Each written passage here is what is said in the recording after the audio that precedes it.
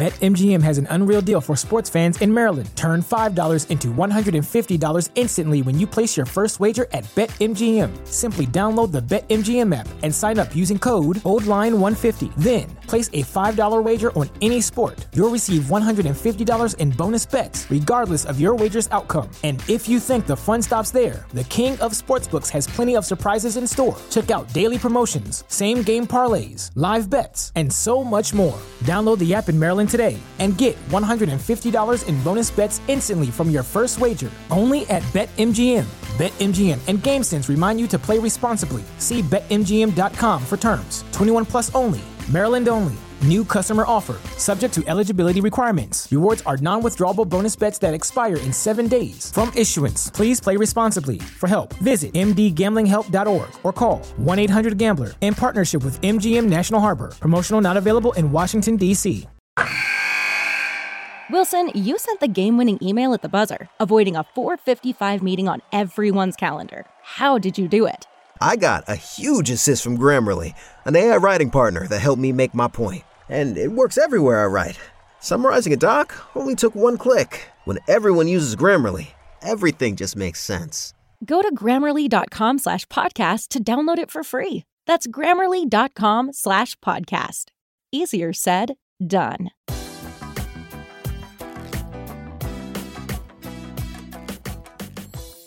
Welcome to the 3 Down Nation podcast. I'm Justin Dunk, joined by John Hodge, otherwise known in French as Jean Hodge, and JC Abbott, a.k.a.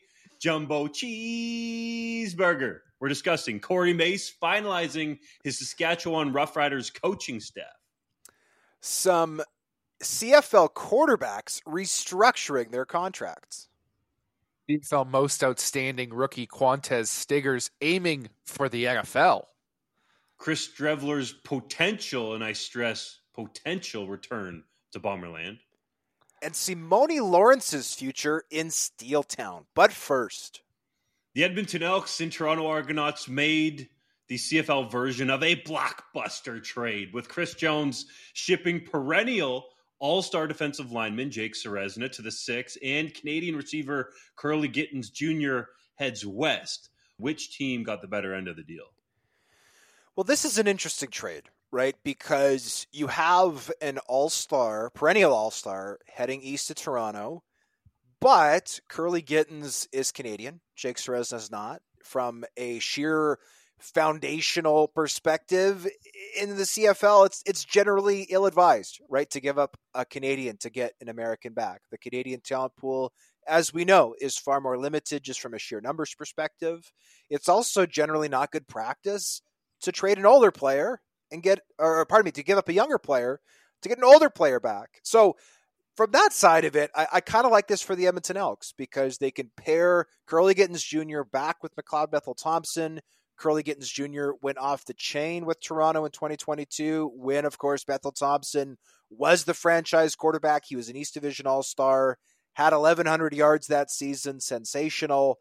That being said, anyone who's put on the tape and watches Jake Ceresna do what he does, not just on the interior of the D-line, but coming off the edge as a 290-pound man who can move like butter, man, this is an amazing pickup for the Toronto Argonauts. When they pair him with Flo Orimolade, that D-line, though they're probably going to lose some top talent, possibly in free agency to Saskatchewan, maybe even to Edmonton, that unit is going to be great. So to me, I almost would call this a mutually, I get this is maybe me sitting on the fence a little bit, I would call this a mutually beneficial trade. Yes, Edmonton will miss Jake Ceresna, but you can't overlook getting a Canadian receiver who has been an all-star, who has been a 1,000-yard guy, and with all due respect to Gavin Cobb and Vincent Forbes-Montbleu, who are already in Edmonton, is a significant upgrade for that receiving core when it comes to Canadian talent. I'm not going to sit on the fence, Hodge, because I think it's pretty clear who won this trade. And it's the Toronto Argonauts. And I can't believe I'm saying that because of all the things you mentioned about Canadian players and having those foundational pieces. But just look at this exchange. I would argue that Jake Ceresna, from a pure pass rushing standpoint, what he can bring to the table playing inside or outside. He's an elite defensive end, just as he's elite defensive tackle, is a top 10 player in the CFL, maybe even top 5. And now you're going to pair him with Flo Orimolade, who is also a top 10 or top 5 player in the CFL, depending on how you look at it. That is going to be a potent defensive line. Now, Curly Gittens Jr. could get back to the top form he had in 2022, specifically playing with McLeod Bethel Thompson. But if you look at last year, he really, really struggled, not only with injuries, but also when he was on the field. He just couldn't seem to get in sync with Chad Kelly. And there really wasn't a point during the season, guys, where we were watching that Argonauts offense and we're like, wow, this really isn't working without Gittens, right?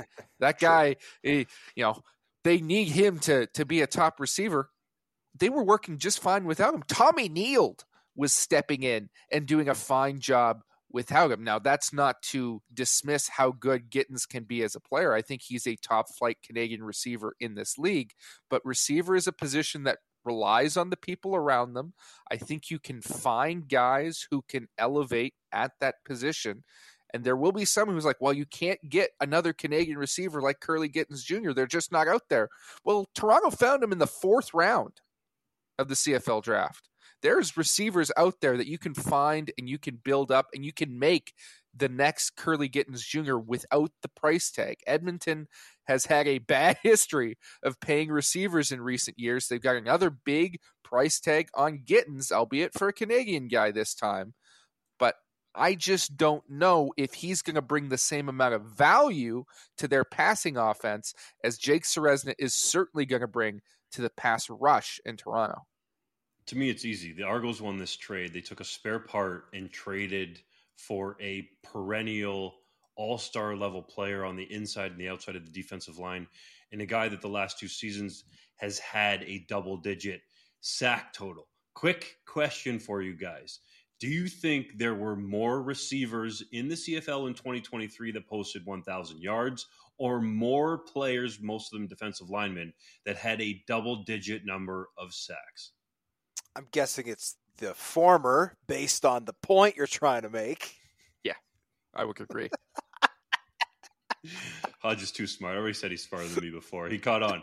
11 guys had 1,000 yards receiving in 2023, and only 7 players had a double-digit amount of sacks. I mean, there's probably an argument that Sean Lemon could have got there if he had more time, games played in the league in 2023. But alas, I think that to me is where the Argos win this trade, the value at that position, how dynamic you need to be as a pass rusher, especially in the CFL, and the guy that can do it on the inside and the outside, and the fact that Curly Gittens Jr. can be really good. Hodge mentioned it, had his best season with McLeod Bethel Thompson in Toronto the year they won the Grey Cup in 2022. But the Argos have other guys at receiver that they really like, and Gittens Jr. wasn't a major factor, I would say, with all due respect, on that team that tied the CFL record for regular season wins, going 16-2 in 2023. So they have other dudes. Tommy Neild has been mentioned. Dejan Brissett, David Unger are other guys there that can step in and fill the role. And I think you can argue that, at least from an athletic standpoint, Brissett is further ahead than Gittens Jr. and probably always will be, but he needs to realize his production potential to surpass Gittens Jr. But I also do think, somewhat from Edmonton's perspective, this makes sense. They needed an upgrade at Canadian receiver, and if they're going to go out in free agency and sign an impact maker at defensive line, like, let's say, Anthony Lanier, who has ties to Jason Shivers, who could end up on that defensive coaching staff with Chris Jones, then it might make more sense to Elks fans. But in a vacuum, when you look at this 1-for-1, I think Toronto wins the trade.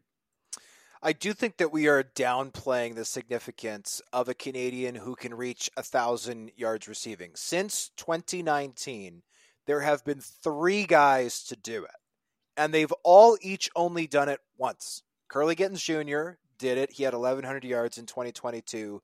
And then this past season, Sam Emelis came up just shy of that with the Riders, and Nick Dembski just reached 1,000 yards with the Winnipeg Blue Bombers in his final outing. So that's 4 seasons, albeit one of them shortened to only 14 games. 3 guys, and Curly Gittens Jr. is one of them, and he's 26. Like signing this guy or acquiring this guy, with all due respect to Jake Ceresna and how fantastic he is an extremely difficult thing to do. There's 3 guys who have done it.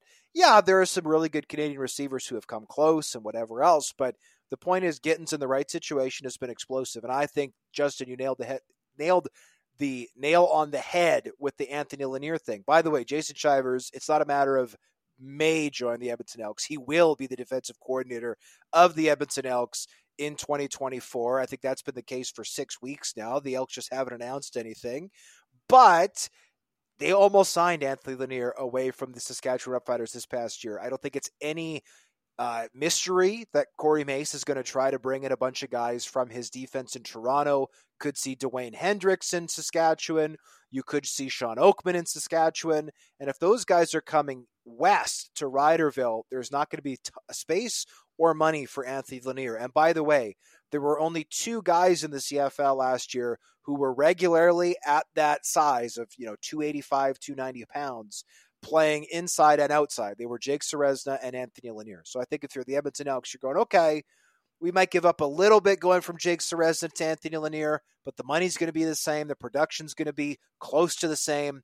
And we get to add a top flight Canadian receiver. So I can see the argument made from the other side that Toronto won this trade. I also think Toronto is smart to make a preemptive strike ahead of free agency, right? Because a guy like Jake Ceresna, if he did get on the open market, by the way, it should be noted, he had an offseason roster bonus due, which is why this whole trade came about. Obviously, the Elks didn't want to pay it, and obviously, given the fact that he was traded, Ceresna wasn't willing to renegotiate his deal. So if he hits the open market, you've got a bunch of teams in. Toronto now has some security along that D-line. They can afford to get rated in free agency a little bit by Corey Mace. And they're also pretty well set at Canadian receiver for the reasons you guys listed. Deshaun Brissett was a 2nd overall pick not long ago and had a bit of a breakout year. 600 yards, 5 touchdowns with not a ton of starts. They also really like David Unger there, who they picked up off the scrap heap from Hamilton. Tommy Neal starting to come into his own. So again, for that reason, I think this is a mutually beneficial trade. I do. I'm going to push back on just one thing, because you seem to be starting this narrative that, well, Jake Ceresna can go out of town. We can bring in Anthony Lanier. It'll be a 1-for-1. There's no possible way that we could have both guys on our defensive line. Why the hell not? Right? If there's 2 people in the league that can do what they do and at an extremely high level. I mean, I know you guys aren't quite as high on Lanier as I am, but when it comes to the analytics and the pressure numbers, he's right up there in the top 5 with Ceresna. But you're looking at what Toronto's doing, and they are doing basically the same thing, albeit with 2 different body types, but 2 top 5 pass rushers in the league that they are bringing in to the same D-line, who they are paying accordingly, and they're going to invest in that position. And I think if you look at the playoffs and look at the teams that have success in the CFL, strong defensive lines, pretty good indicator that you're going to be a good football team. And the Edmonton Elks just got worse on that defensive line. And they were okay. I think it was one of their stronger positions with Ceresna there and AC Leonard.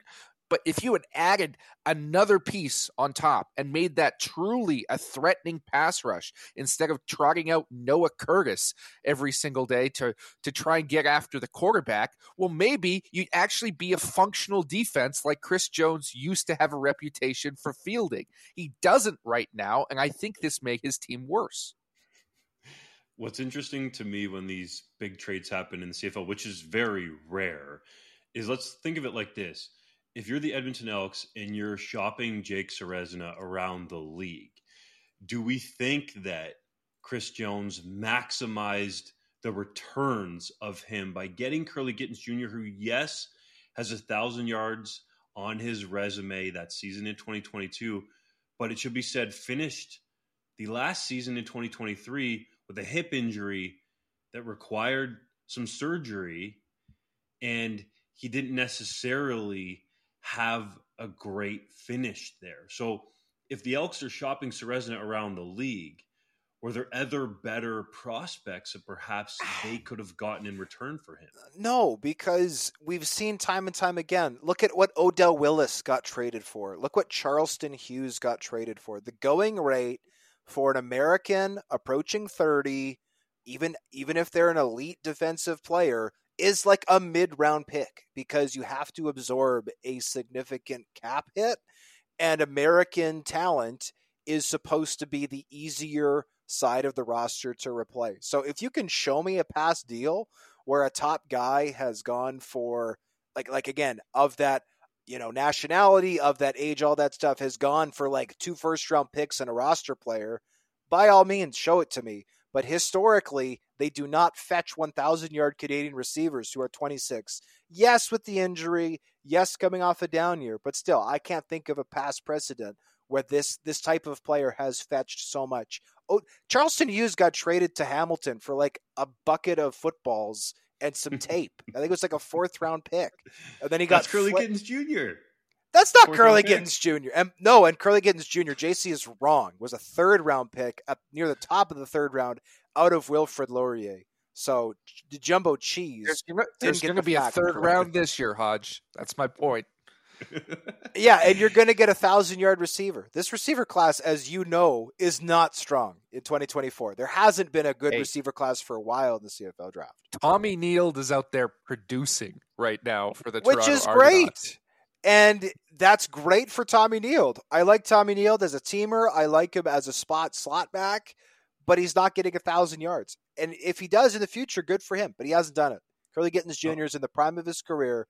He's 26 years old. He's done something that like 5 Canadian receivers have done in the last 10 years. I don't think that getting him back should be seen as a poor trade. Hodge, I'm surprised you didn't bring up. I thought you were going to lambaste me with the one example that would jump out to everybody, Alex Hall for Patty Neufeld. Well, that to me is a different situation. Alex Hall got traded mid-season, and for the uninitiated, this is a trade that took place in 2013 between the Winnipeg Blue Bombers and the Saskatchewan Roughriders. Alex Hall went before the trade deadline to bolster Saskatchewan's pass rush for their Grey Cup championship run, which, by the way, was successful, winning it on home soil for the first and only time in franchise history. The other way, Patrick Neufeld was considered a project. He was in, I believe it was the 2010 CFL Combine. There was somebody else on this podcast who participated in that same Combine, and I think actually outperformed Patrick Neufeld on the bench. I looked it up recently. Really? Yes. Eddie Steele, I think, did 35 reps on the bench in 2010. Patrick Neufeld did like 12. Like, he was considered a very raw offensive line prospect. The Riders started him at tackle in 2011. He played a couple of games, was a turnstile, and the fans hated him, despite him being one of their own. And they parked him on the bench for a couple of years where he hypothetically got better, and they shipped him out of town. And yes, it's easy in hindsight to go, well, they gave him up for... Patrick Neufeld wasn't an all-star for the first time until 2021. He was not an all-star until he was in his 30s, and he's still playing at a very high level. Extremely talented, intelligent player. I always loved chatting with Patrick Neufeld to Winnipeg. But to say that he got traded for a Canadian all-star offensive lineman is not true. At the time, he got traded for an offensive lineman who was considered a bust, who the fans did not like, and was considered soft and weak, and developed into a top-tier offensive lineman. So I don't think that's a fair comp at all. I didn't think it was a fair comp. I was just saying I thought you were going to roast me for saying that you shouldn't be trading an American pass rusher for a Canadian with upside. But I also think that trade was mutually beneficial. The Saskatchewan Roughriders needed to win that Grey Cup. They needed to win it. They were the second team in the West Division. They needed to upgrade. They did, and it paid off. I think the Riders would make that trade again all day, and the Bombers would also make that same trade all day. Why? Because in 2013, the Winnipeg Blue Bombers were one of the worst teams in the history of professional sports. Good God. Moving on. Those same Riders announced their new coaching staff, bringing Marquay McDaniel, Josh Bell, Edwin Harrison, J.C. Sherritt, Philip Daniels, Jordan Lennon, and Jeff Higgins to Riderville. almost a brand new coaching staff under head coach Corey Mace. Which of those names stands out to you the most? Well, there's a lot that stand out here, but to me, it's the new defensive run game coordinator / linebackers coach, J.C. Sherritt, because this is a guy I really thought we had lost forever in the CFL, who was on a trajectory to stick down south in the college ranks and have a nice little career down there. For the uninitiated, J.C. Sherritt, of course, the all-star linebacker in Edmonton, loved him as a player, very cerebral, smaller guy who had to overcome some of his physical limitations and put up 100 tackle seasons. But after he retired, he went down. He was the defensive coordinator at Cal Poly for a couple of seasons, then had assistant stints at Auburn and Washington State. Those are big time schools. It seemed like he was going to be in that NCAA coaching cycle for a long time. Now he's back up to Canada with the Riders. I think he's going to be a real steal for them at that position, a guy who can eventually develop into a defensive coordinator potentially in the CFL based on the way he played and the fact that he's done it before at the FCS level. So I really like that hiring in particular. It's Josh Bell for me, and the major reason is the Toronto Argonauts secondary, especially last year. Those guys were ball hawks. I think Bell will have a big impact on the defensive scheme and the way they approach it overall, working so closely with Mace. And I think he can have a big impact in Saskatchewan, where, quite frankly, they got to get better in a lot of places, but especially that back end had kind of gotten stale, and there were some guys back there that they needed to move on from, and rightfully so. It looks like they're going to do that for the most part. So I think Bell can have a major impact in that secondary in Saskatchewan. A couple of things stand out to me. One is how young this staff is. Corey Mace is, I believe, 38. He's not yet celebrated his 40th birthday. And almost everybody else on the staff is the same way. I did the math. 36% of the staff played for the Calgary Stampeders in 2015, which is wild. That is more recently than the decade-old trade Dunk referred to a moment ago. And by the way, Mark Mueller was already an assistant with Calgary at that time. So if you include him as an assistant, almost half of Saskatchewan's new coaching staff was part of the Calgary Stampeders less than a decade ago. That's notable. The other thing that I find notable is Josh Bell, I think, will bring potentially some defensive backs over from the Toronto Argonauts. Guys like Jamal Peters, for instance, are pending free agents. Robertson Daniels, a pending free agent. Well, what about Edwin Harrison? Edwin Harrison has been brought in as the O-line coach. He played O-line for the Calgary Stampeders for 6 seasons. But Edwin Harrison has been hired as the O-line coach after previously serving as the running backs coach in Toronto, helping A.J. Ouellette become a household name in the CFL and a guy who could obviously upgrade the backfield in Riderville. So not only do we think that maybe Corey Mace could bring in some defensive linemen, Josh Bell help recruit some DBs, I wonder if A.J. Ouellette could be in green and white in 2024. Can you imagine the fervor in Rider Nation if he came out in that first game carrying Thor's hammer with the mullet in tow? My God, Regina would never be the same.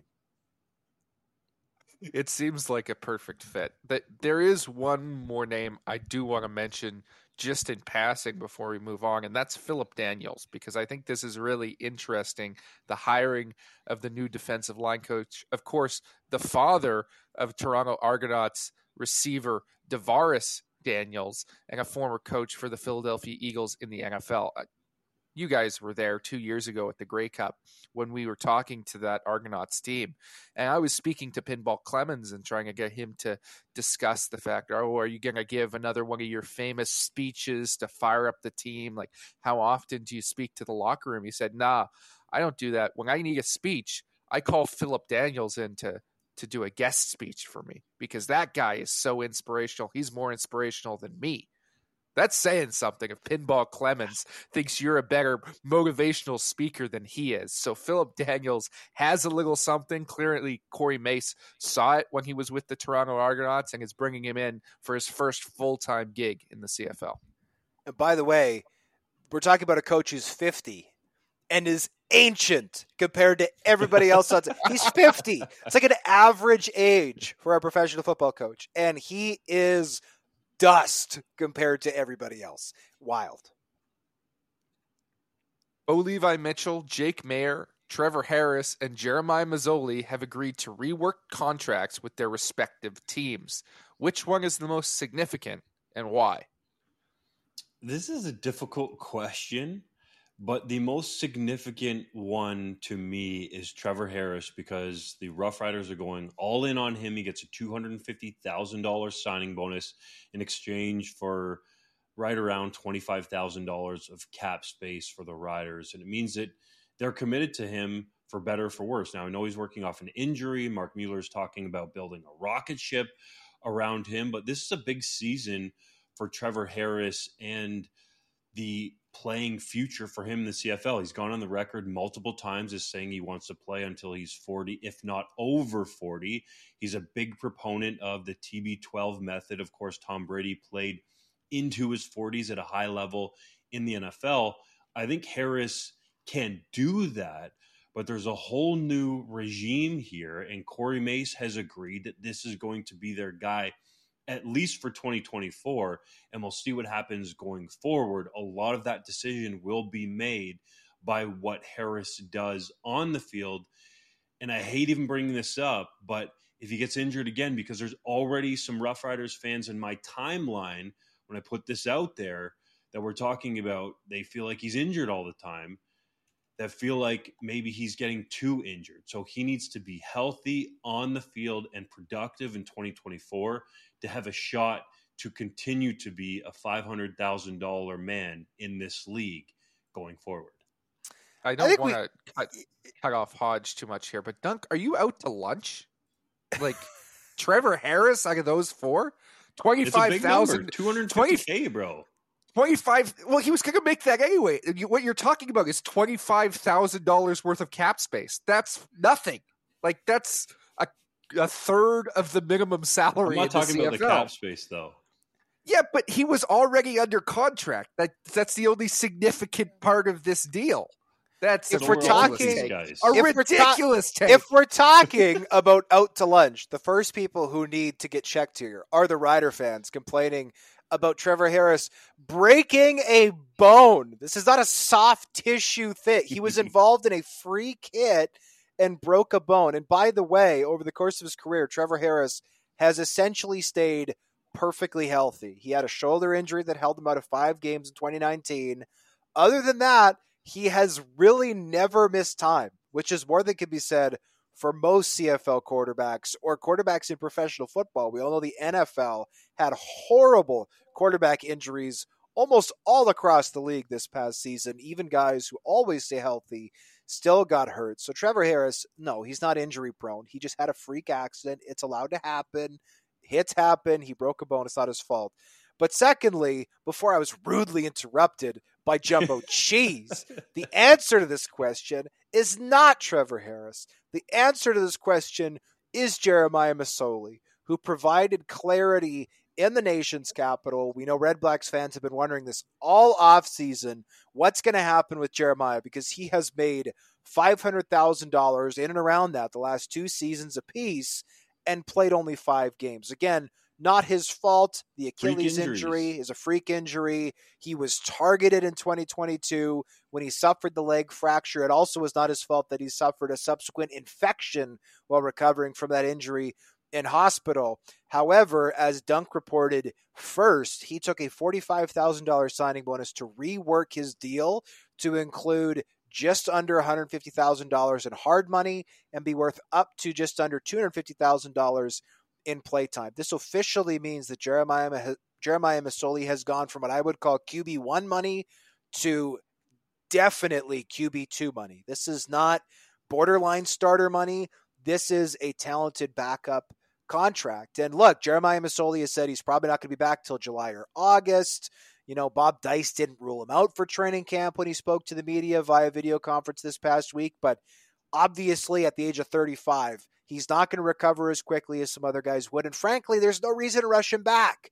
But what this does mean is that the Ottawa Red Blacks clearly have the space to add a QB1. We know Tyree Adams is on a rookie deal. We know Dustin Crum is on a rookie deal. It appears to be a foregone conclusion that Nick Arbuckle will not be back with the team. It's possible Nick Arbuckle doesn't sign another CFL contract. Clearly, the Red Blacks have money to add a QB1. By all accounts, it appears to be Drew Brown. Interesting times with the Ottawa Red Blacks. Let's go through this question because we got 4 options. Let's weigh them out. It's not Trevor Harris, as I've said already, because that deal, he was getting paid anyway. They'd already committed to him. It's a paper deal for $25,000 worth of cap space, which I'm sure will help the Riders add a very nice depth piece. No, they weren't going to release him. He's making basically the same money that he was making before. They just reworked it so that he makes a little bit more after taxes, and they get, again, not enough to sign one whole player. They can sign like somebody's leg. Like, is that a good enough ad for you? Anyway, it's ridiculous. It's not Trevor Harris. Is it Jake Mayer? Not really, because it's the same situation, basically the same contract again, as much as I think it's more significant that Calgary is sticking with Mayer than Saskatchewan sticking with Trevor Harris. That's not the answer. I think Jeremiah Mazzoli, you have a very good point there, Hodge. That's a respectable answer.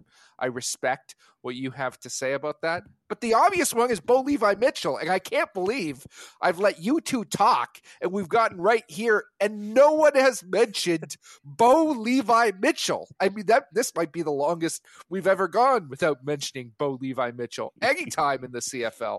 But what does this mean for Nathan Rourke? What does it mean for Nathan Rourke? Don't get me started. But that's a significant deal, not only because it creates significant cap space for the Hamilton Tiger Cats and keeps Bo there. They say he's got the leg up on the starting job. And I mean, his pay cut, he went from $522,000 in hard money that he was supposed to be owed next season to $225,000 in hard money next season. That's more than half, right? He's halved his contract. Now, there's the opportunity to make more with playtime incentives if he can stay healthy, but still, that's a significant pay decrease for a player that was among the highest paid quarterbacks in the league just last season.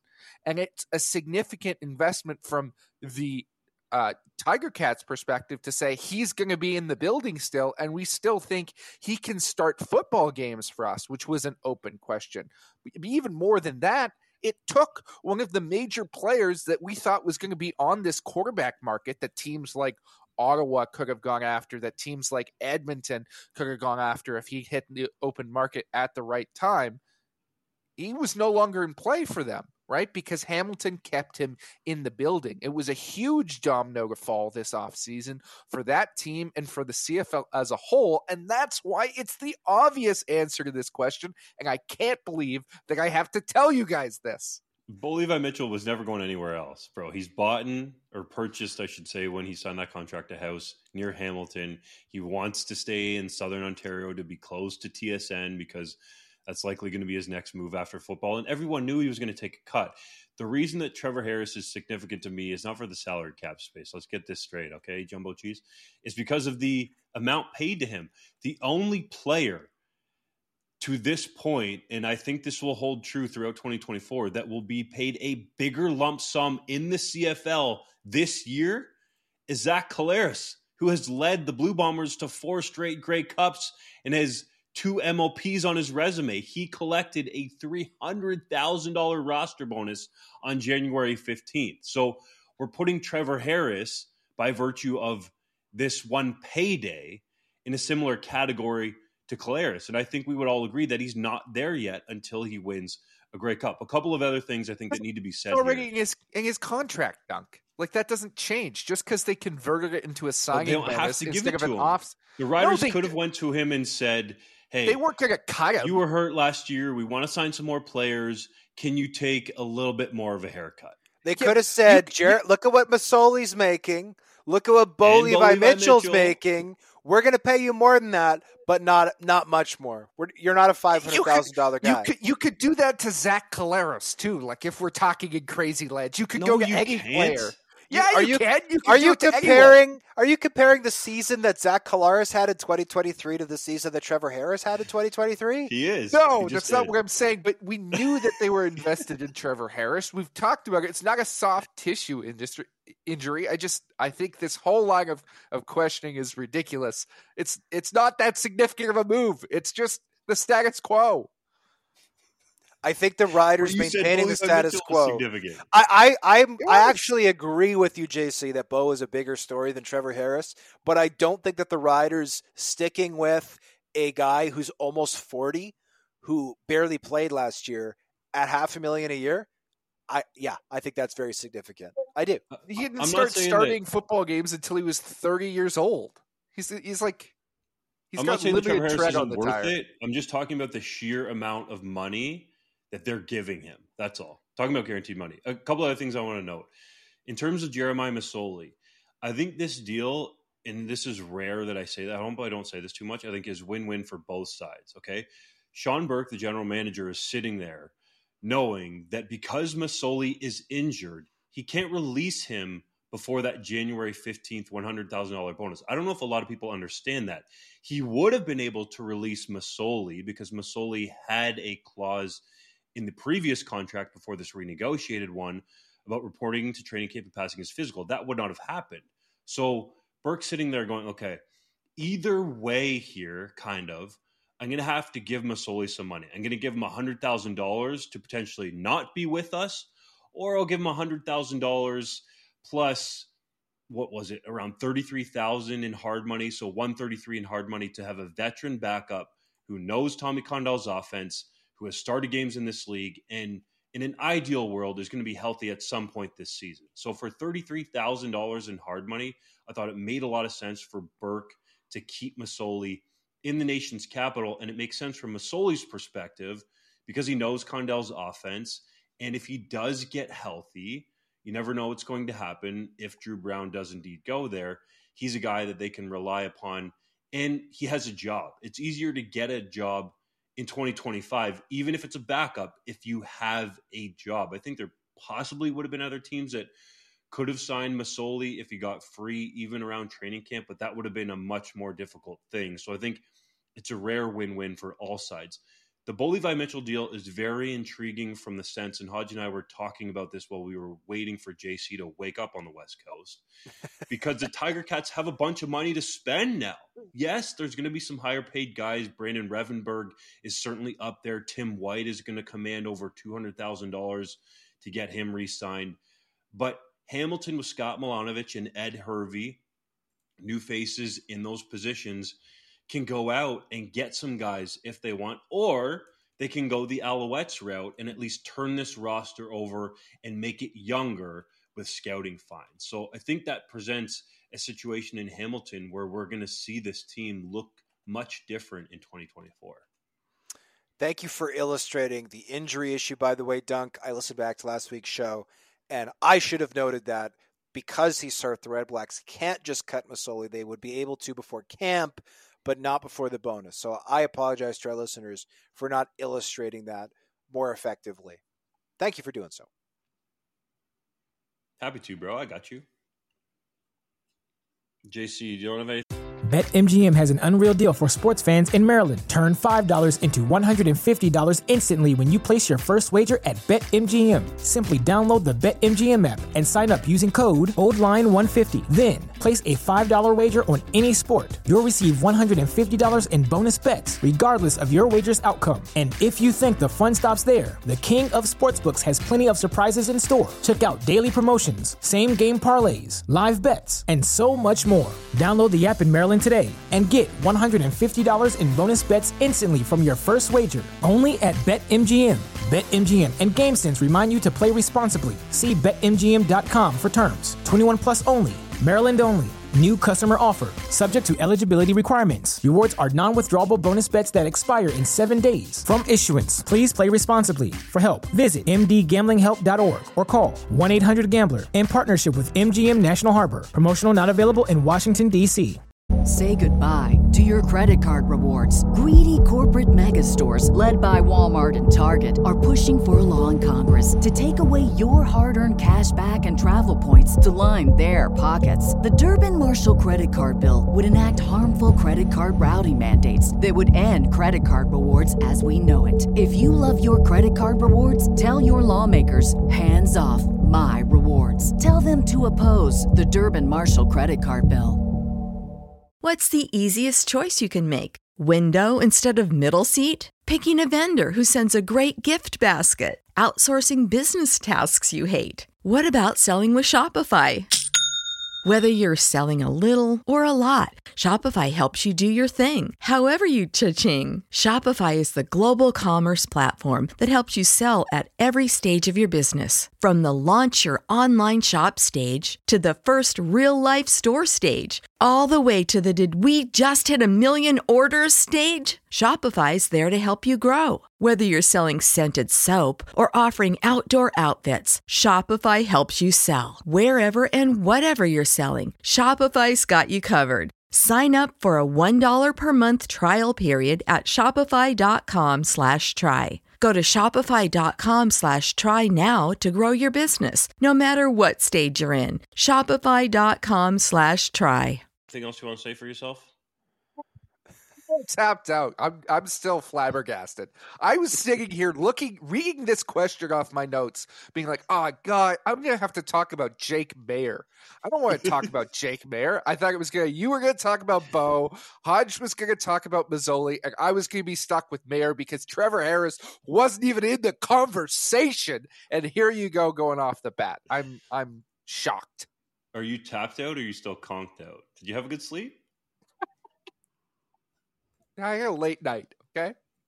Okay, that sounds intriguing. JC After Dark, we'll save that for another day. Hodge, you wrote a column listing the contract status of nearly, and I stress nearly, every CFL and head coach and general manager. Dave Dickinson, the head coach and GM in Calgary, refused to answer. He kind of dodged you in a polite way. Well, Ed Hervey and Scott Milanovic in Hamilton did the same. I think one of those guys called you Johnny and had this wry little smile that was like, don't ask me that question ever again. Did their answers surprise you? I don't know if surprise is the right word, but they disappointed me, right? And let's preface this by saying that the contract status of head coaches and GMs didn't used to matter, right? They were irrelevant. And if you haven't read the column, please do go to 3downnation.com, read the column. But when the CFL introduced the operations cap following the 2018 season, it meant that the amount of non-football personnel, we're talking coaches, scouts, GMs, all that kind of stuff, became limited. What also became limited was how much they could be paid. And so teams, the result has been they are more careful about these decisions because they don't want to fire somebody with 2 years or 3 years left on their deal and have to eat all of that money against the operations cap, right? We saw the Edmonton Elks do it after 2021 when they cleaned house. They fired Brock Sunderland, Jamie Elizondo. They even fired the president, Chris Preston, though presidents conveniently are not part of the operations cap. And obviously it put them in a really bad way. It affected how they could go about their hiring process for 22. It affected who they could hire for 22. It was a nightmare. So this is now a big issue. And interestingly, what I found is 4 teams.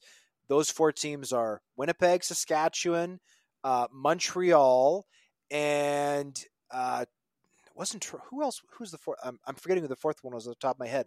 But some teams, the point is, are announcing contract lengths for their head coaches and GMs. Some teams are not announcing them. And so I asked each person face to face, I guess virtually via video conference, when is your contract up? And to the credit of the folks in Ottawa, to the folks in Toronto, to the folks in BC, they answered the question. Hamilton and Calgary were the only 2 spots that did not answer this question. And Ed Hervey, the GM in Hamilton, went as far as to say it's actually club policy not to talk about this, as I noted in the article.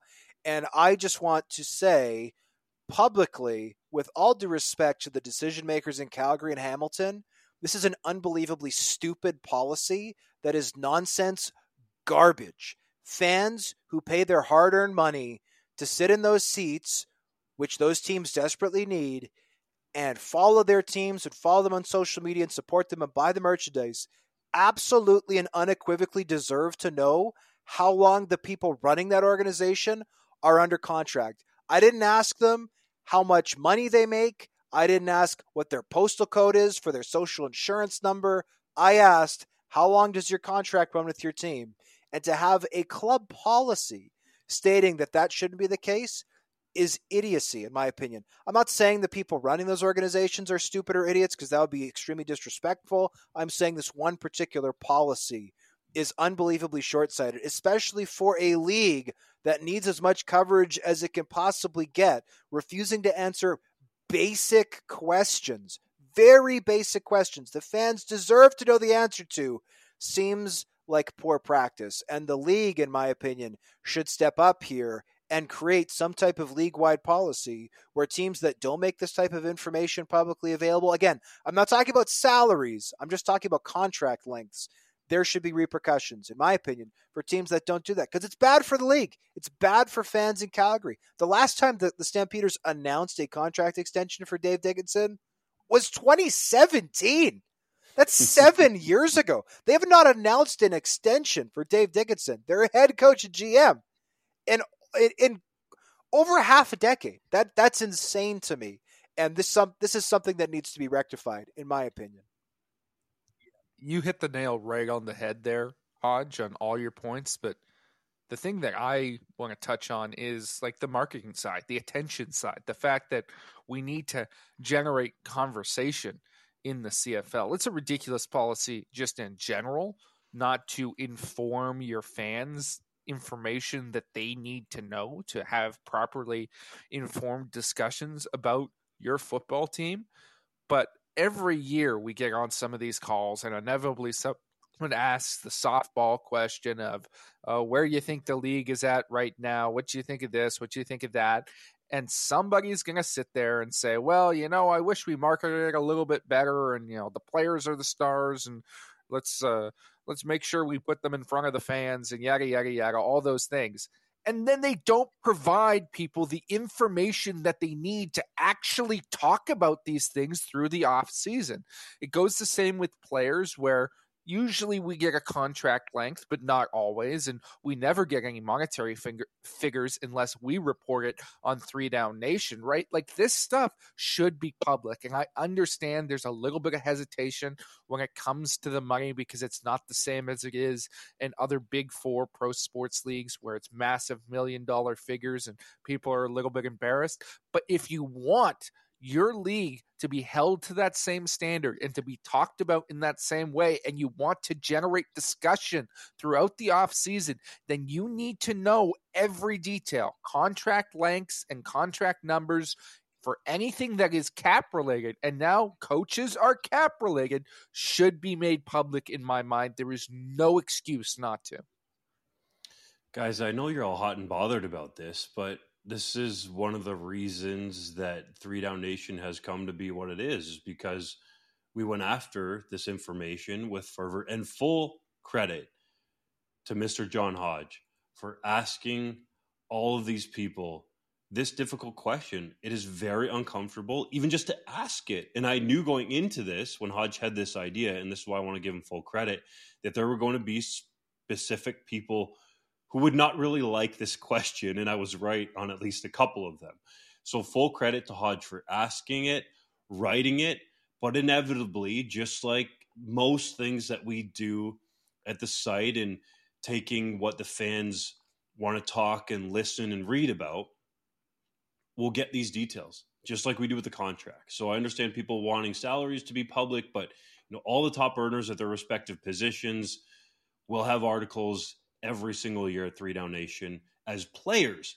That said, and I know you guys alluded to this in terms of the money that head coaches and general managers and on down those lists are making, there have been players that have said to me, well, you guys do all the player contracts. How come you don't do the GMs and the head coaches or the coordinators? And I think that is a valid argument pushing back against us, that the players have their contracts out there for better or for worse. So at some point, that's going to be another challenge for us. We do know the total of the football operations cap, and you can kind of guess based on some of the things you hear around the league, but it's not the facts that we present for the player. So I think that is something that in the future we need to be better at, but the CFL could overall be more proactive with all of this, because you look at, and specifically I think of the NBA, there's a lot of trade talk, especially in that league, and more trades seem to happen there. You can go on websites and match up the salaries for how a trade would look.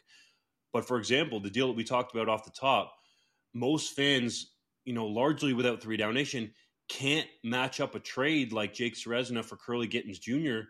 because they don't know the salary cap implications there. It's not made public. So I think both of what you said has a lot of validity in terms of this league becoming less secretive and more public with some of these key details. First of all, I appreciate the props. I don't consider it a difficult question. I think it's a basic question. I think it should be a non-issue question. And I'm also fine to have people not answer a question or to have it rubbed them the wrong way, because that's just part of the job. Doesn't bother me. One thing I will also say is, for clarity, the 3 teams that announced lengths were Winnipeg, Saskatchewan, and Montreal.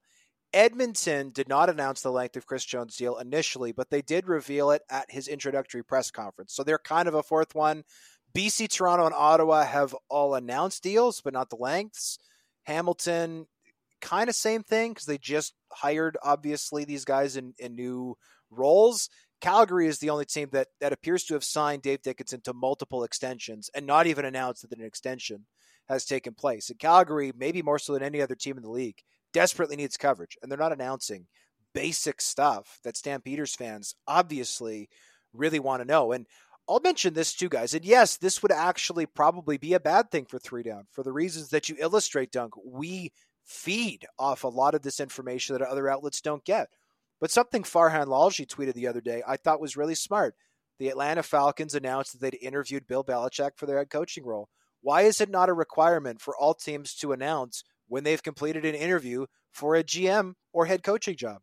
It would provide news for outlets across this country, a lot of whom do not have the money to pay a CFL-specific reporter anymore. You don't have to spend a lot of time in a newsroom or a press box during a CFL event to know that the media is hurting. It's shrinking. There's not as many of us on the ground with boots on the ground trying to provide this information for fans who care. And it would be great for the teams to get that recognition, and it'd be great for the candidates, because I think we've all experienced talking to guys who have done interviews, and it's like, well, can I report that? And they're like, well, I want it out there because it'd be good for me personally to have people know that I interviewed for this job, but it also looks tacky if I leak it and other candidates aren't leaking it, and they don't want to frustrate the team that's obviously trying to hire them, or at least considering hiring them. So that is even another very simple change the league could make, is when you conduct a head coaching interview, release a press release and just announce that we've conducted this interview. Would be a basic way to get fans talking during the off season and would make life easier for the media. Again, 3 Down, we generally get this information, so it might even be a bad thing for us. I'm just saying, as a critic of the league, this is something the league would be smart to do, and it would be a small change that I think would make fans a lot happier. Some of the irony in this, and JC, you experienced this firsthand, is the fact that Dave Dickinson would like the CFL to have more media coverage, right, JC? I was gonna say, him not giving his contract information, that's pretty Bush League, guys. That's Bush League. This is a reference. We should probably explain the situation. None of our listeners are getting right now. Can you go behind the curtain a little bit for the viewers and listeners? I'll take you behind the curtain. Well, I mean, Dave was a little animated after his playoff loss to the BC Lions, and he entered the press room for his post-loss press conference. And initially we thought it was joking, but he looked at all of us and he said, well, you guys bothered to show up today. And you're like, yeah. And then he proceeded to rip into us for not attending Calgary's press conference the day before. and called all of the media members Bush League, and then sat down and insisted that we start the press conference and get the cameras rolling. So I was not at the press conference, for full clarity. I was coaching a football game on that particular moment, so I was unable to attend.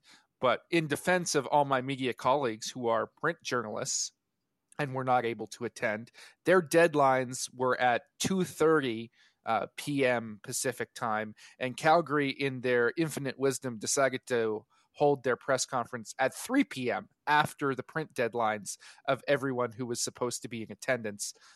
So there was no point in them showing up at all, but Dave Dickinson was still rather animated about the whole situation and decided to take it out on the reporters here in Vancouver. And I seem to recall you told us he didn't just call you Bush League. You're omitting at least one expletive. Yes, there was an expletive involved. Yeah, Dave Dickinson does swear, guys. I can confirm it. And look, the guy had just lost a playoff game, so like I appreciate his frustration. But to rip the media for a lack of attention and then to not answer basic questions is not cool. And I think that we are right to criticize the Calgary Stampeders organization and the Hamilton Tiger Cats organization for these policies that are not serving CFL fans or the communities in which they play, the communities they rely on for support. Hopefully they change in the near future, which again, as we've illustrated, would potentially be to the detriment of 3 Down. But I'm happy with that if it serves the CFL community as a whole, because our fans deserve this type of information. Quantez Stiggers has declared for the NFL draft, though he remains under contract with the Toronto Argonauts through the 2024 season. Do you think the 22-year-old has a future in the NFL? I do, and I think there's a fairly good chance that he gets drafted. We all saw what he was able to do as a rookie in the CFL, performing at an exceptionally high level against men in professional competition. That's something that I think NFL teams are going to take note of. He's a guy they would have signed if he wasn't draft eligible, but because of his unique path, this is a guy who did not play any college football for personal reasons, had to go through the fan-controlled football league before he came to the CFL, and is now finally just 3 years of high school, which is the bar for entry into the NFL draft. This is the first time that NFL teams are going to take a crack at him. And it's a fascinating situation because he is under contract with the Toronto Argonauts, and the NFL window for the CFL closes on February 13th. So theoretically, or in fact, the NFL draft takes place after the Argonauts have to release him, right? So if he was working out for a team and they offered him a contract up until February 13th, the Argonauts under the window are obligated to release him. If he gets drafted or there's interest in him as an undrafted free agent, they're under no legal obligation to let him out of that contract at this point. Now, it seems like they are going to at least think about doing that. And Pinball Clemens, in his comments to us last week, seemed to indicate that if he was drafted, the Argos would certainly let him leave. And right now they're allowing him to work out for NFL teams and attend the East-West Shrine Bowl as a player who's not gone to university, which is a significant opportunity for him to gain some exposure to NFL scouts down south of the border. It's looking good for him right now, but that is it's going to be an interesting situation to track as we go through this process, because the Argos are going to have to be the bigger man here and release him if there's NFL interest. I really hope they do the right thing. And by the way Pinball Clemens was talking, it seems like they will. Like, to make this guy play the last year, I do believe, of his rookie deal, making less than $100,000 instead of going to the NFL for potentially making millions, whether or not he gets drafted, guys, if he has a chance to sign as a priority undrafted free agent, you got to let him seek out that opportunity. And I think that's just going to help the relationship in the long run. If it doesn't pan out in the NFL, that he's going to want to come back and play for the Toronto Argonauts. He's not going to hold any ill will. So I really hope that happens. I think based on what Clemens said, it probably will. But this story is just unbelievable. It's one of the ones that seems like it's so CFL that it's unique and cool. And it's great that he has this chance because of what he proved in the CFL at such a young age. Very unbelievable story. Well, the exact quote from Pinball was, quote, "If he does get drafted, there is a good chance that we may give him the ability to be mobile," close quote. So, and when pressed, Clemens did not guarantee that the Argos would allow him out of his deal. And it should be noted, as JC said, they're under no obligation to do so. Right? They could very easily say, look, we gave you your first opportunity to play real professional football. We have you under contract for a song in 2024. We're probably losing Jamal Peters to the Saskatchewan Roughriders via free agency. And you're an all-star caliber player. There's no way we're letting you walk. You can try the NFL in 2025 when you're 23 years old. They'd be within 100% of their right to do that. So I commend the Argos for not standing in this young man's way. And, will he get drafted? I don't know. I think it's tough to get drafted in the NFL, obviously, especially as a kid who didn't play college. But I will say this. I have met Quantez Stiggers. He has an NFL body type. He is about the same size as, for example, a guy who I met for the first time in person at Grey Cup, who spent a lot of time, obviously, terrorizing opposing receivers in the CFL and then translated that into a Pro Bowl caliber NFL career in Delvin Breaux. Like, he is that true 6 foot, 200-pound cover guy who is physical and fast, and I think very well suited to the American game. So it would be at all surprising if he at the very least was I think it's a foregone conclusion he'll be under contract in the NFL next season. The question is, does he get drafted, especially with a pretty unique background? We'll see if teams hold that against him. If teams don't care, it'll be a fun story to follow up on. If he looks like a man amongst boys at the East-West Shrine Bowl, which he very well could be as the only person there with professional experience, that's going to really elevate his stock. That'll give him a chance to push into that drafted thing. And the thing that we haven't really talked, I think there's two elements that we haven't really talked about here when it comes to Stiggers and this decision. First of all, I think the Argonauts have to release him, not from a legal standpoint necessarily, but from a backlash standpoint. Can you imagine if they didn't? If he was a draft pick, not only would that make news across Canada and make the league look terrible, it would make news in whatever NFL city that he had been drafted in, and potentially across the U.S.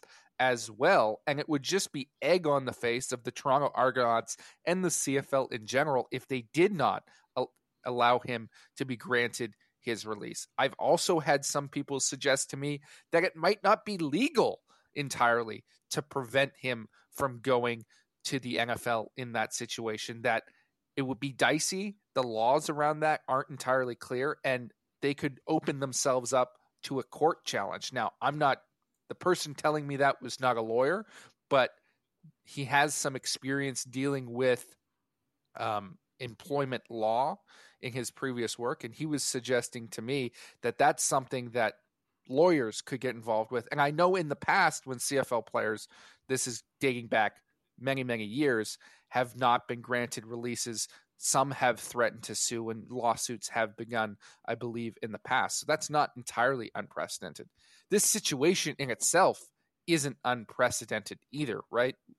It hasn't happened in a while that a player has been drafted directly from the CFL. I don't believe it's happened this century, but the last one I could find was 1999. Jermaine Haley, defensive tackle for the Toronto Argonauts, went in round 7 to Miami. And it used to happen with remarkable frequency back before underclassmen were allowed to declare for the NFL draft. They come up here to Canada, play a couple seasons, and then they get drafted by the NFL. Lots of big name players have had that happen to them. Jerron Bolden, Joe Horn, Jake Scott, just to name a few. A number of players I put on my CFL to NFL all-time team earlier this year. So there is a precedent. It's just an unusual situation in the 21st century because we haven't had to go through it in more than 2 decades.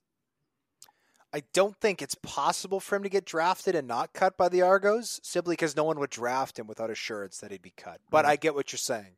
It would be a bad look, even if he got a UDFA deal and the Argos refused. So I get what you're saying, JC.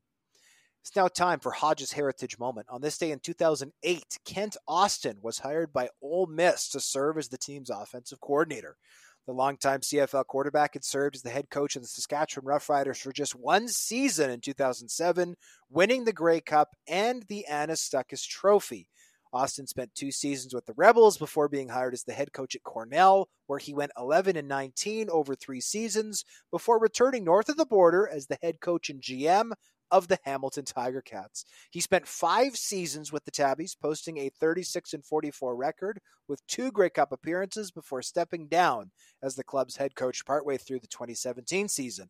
He later served as the offensive coordinator and quarterbacks coach at Liberty University for 4 years before becoming an offensive analyst at Auburn this past year. My question for you boys, we'll start with JC since he's wearing a green toque. If Kent Austin had stayed in Saskatchewan for longer, more than just 1 year, would he have won them a second Grey Cup during his tenure? That's a tough question. I'm going to say yes. I think he would have won them a second Grey Cup. I think he's proven to be an excellent coach. I think he has a way with quarterbacks, and there have been some times where Saskatchewan has needed that since he left.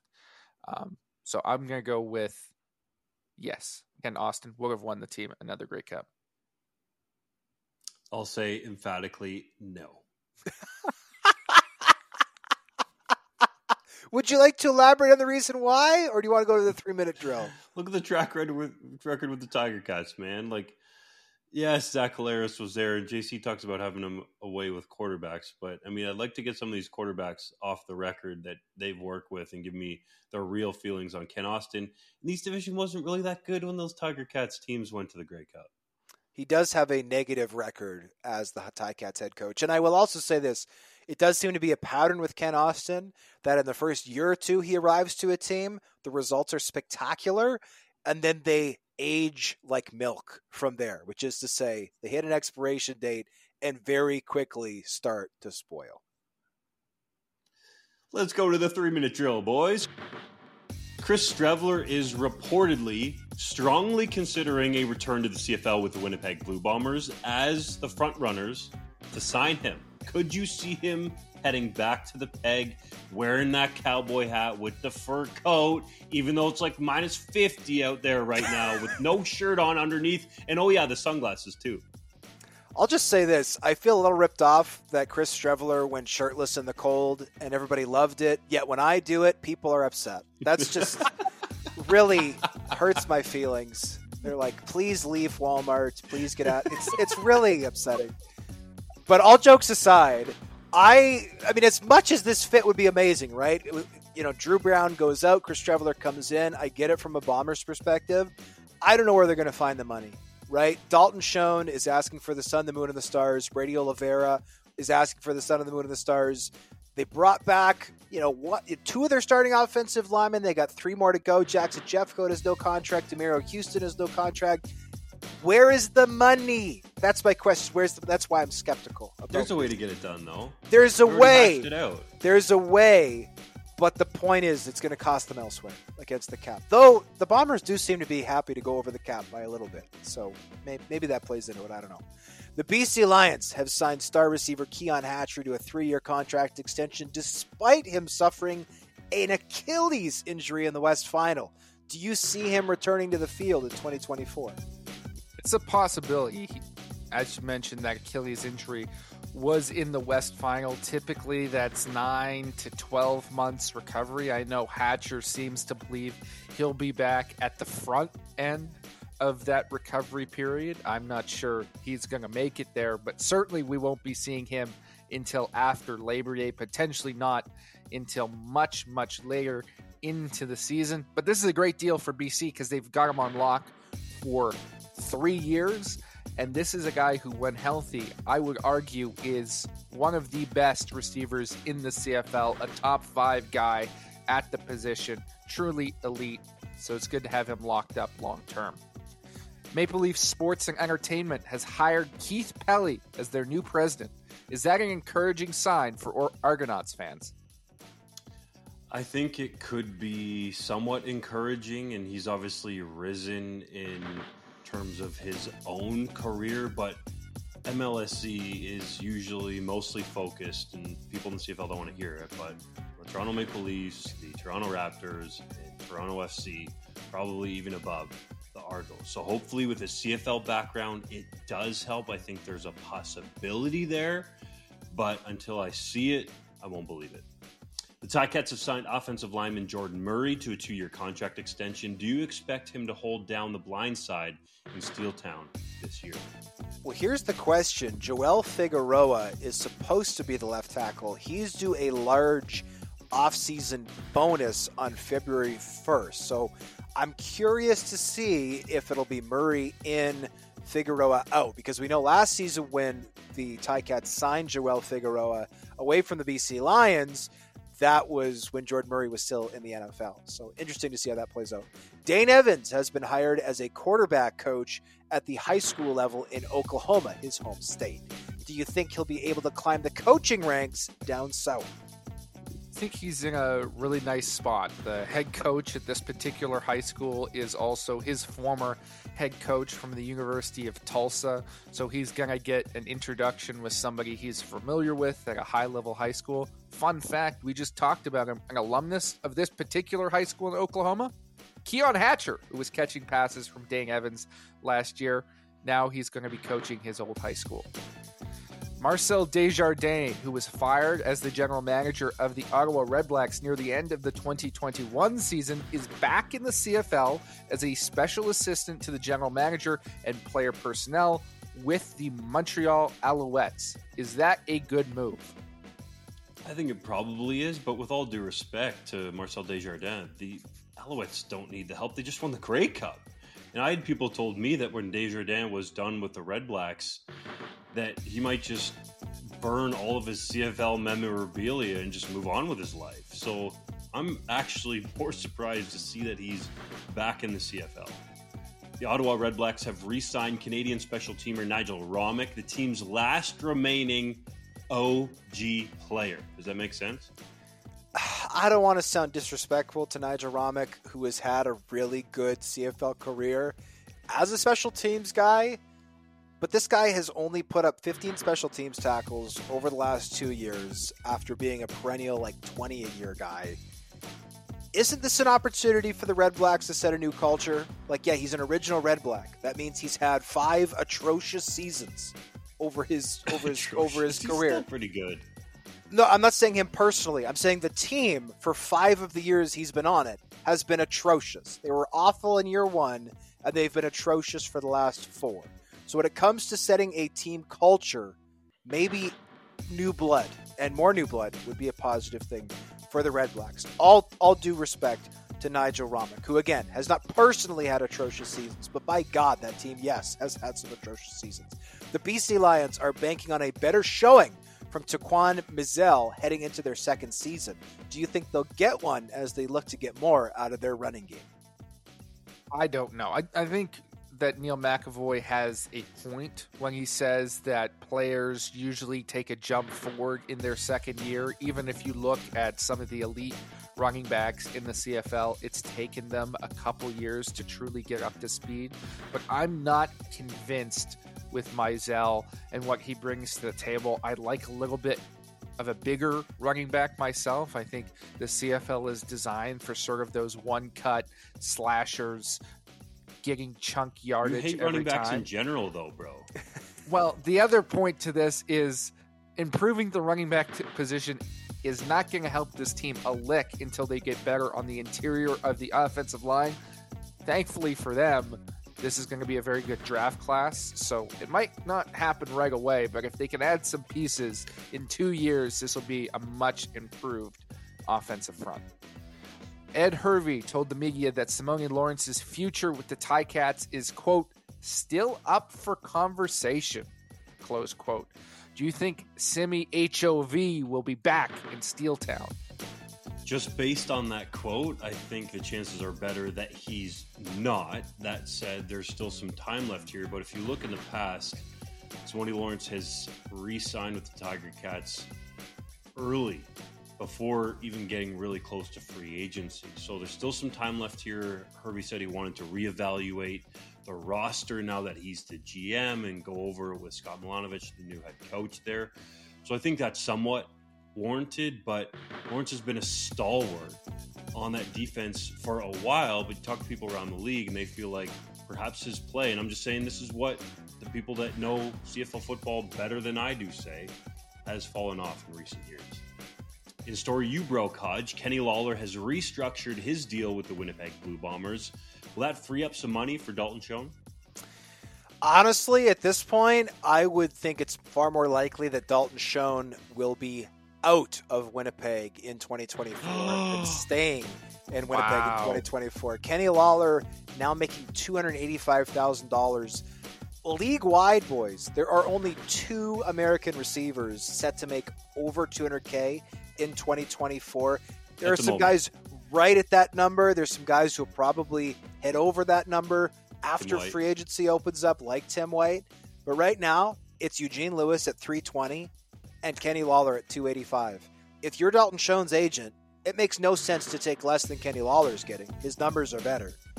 But how can the Bombers possibly afford to pay 2 receivers that much money in the top 3 by a country mile? So that is why I think it is likely Dalton Schoen, despite this restructuring, will be elsewhere in 2024. The Las Vegas Raiders have signed breakout star Tyreek McAllister following a sensational season in Steeltown. Do you think he could make their roster?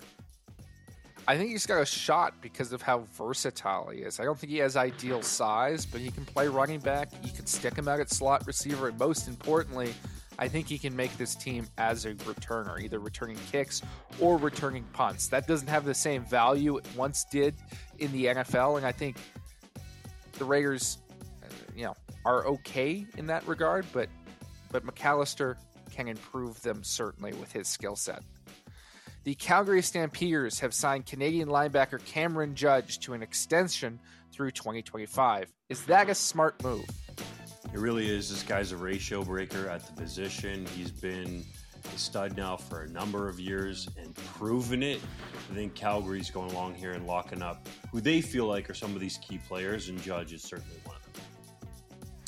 On that note, we thank you as always for listening to the 3 Down Nation podcast. Don't forget to check us out on YouTube, all that good stuff. We'll see you next week for our next episode.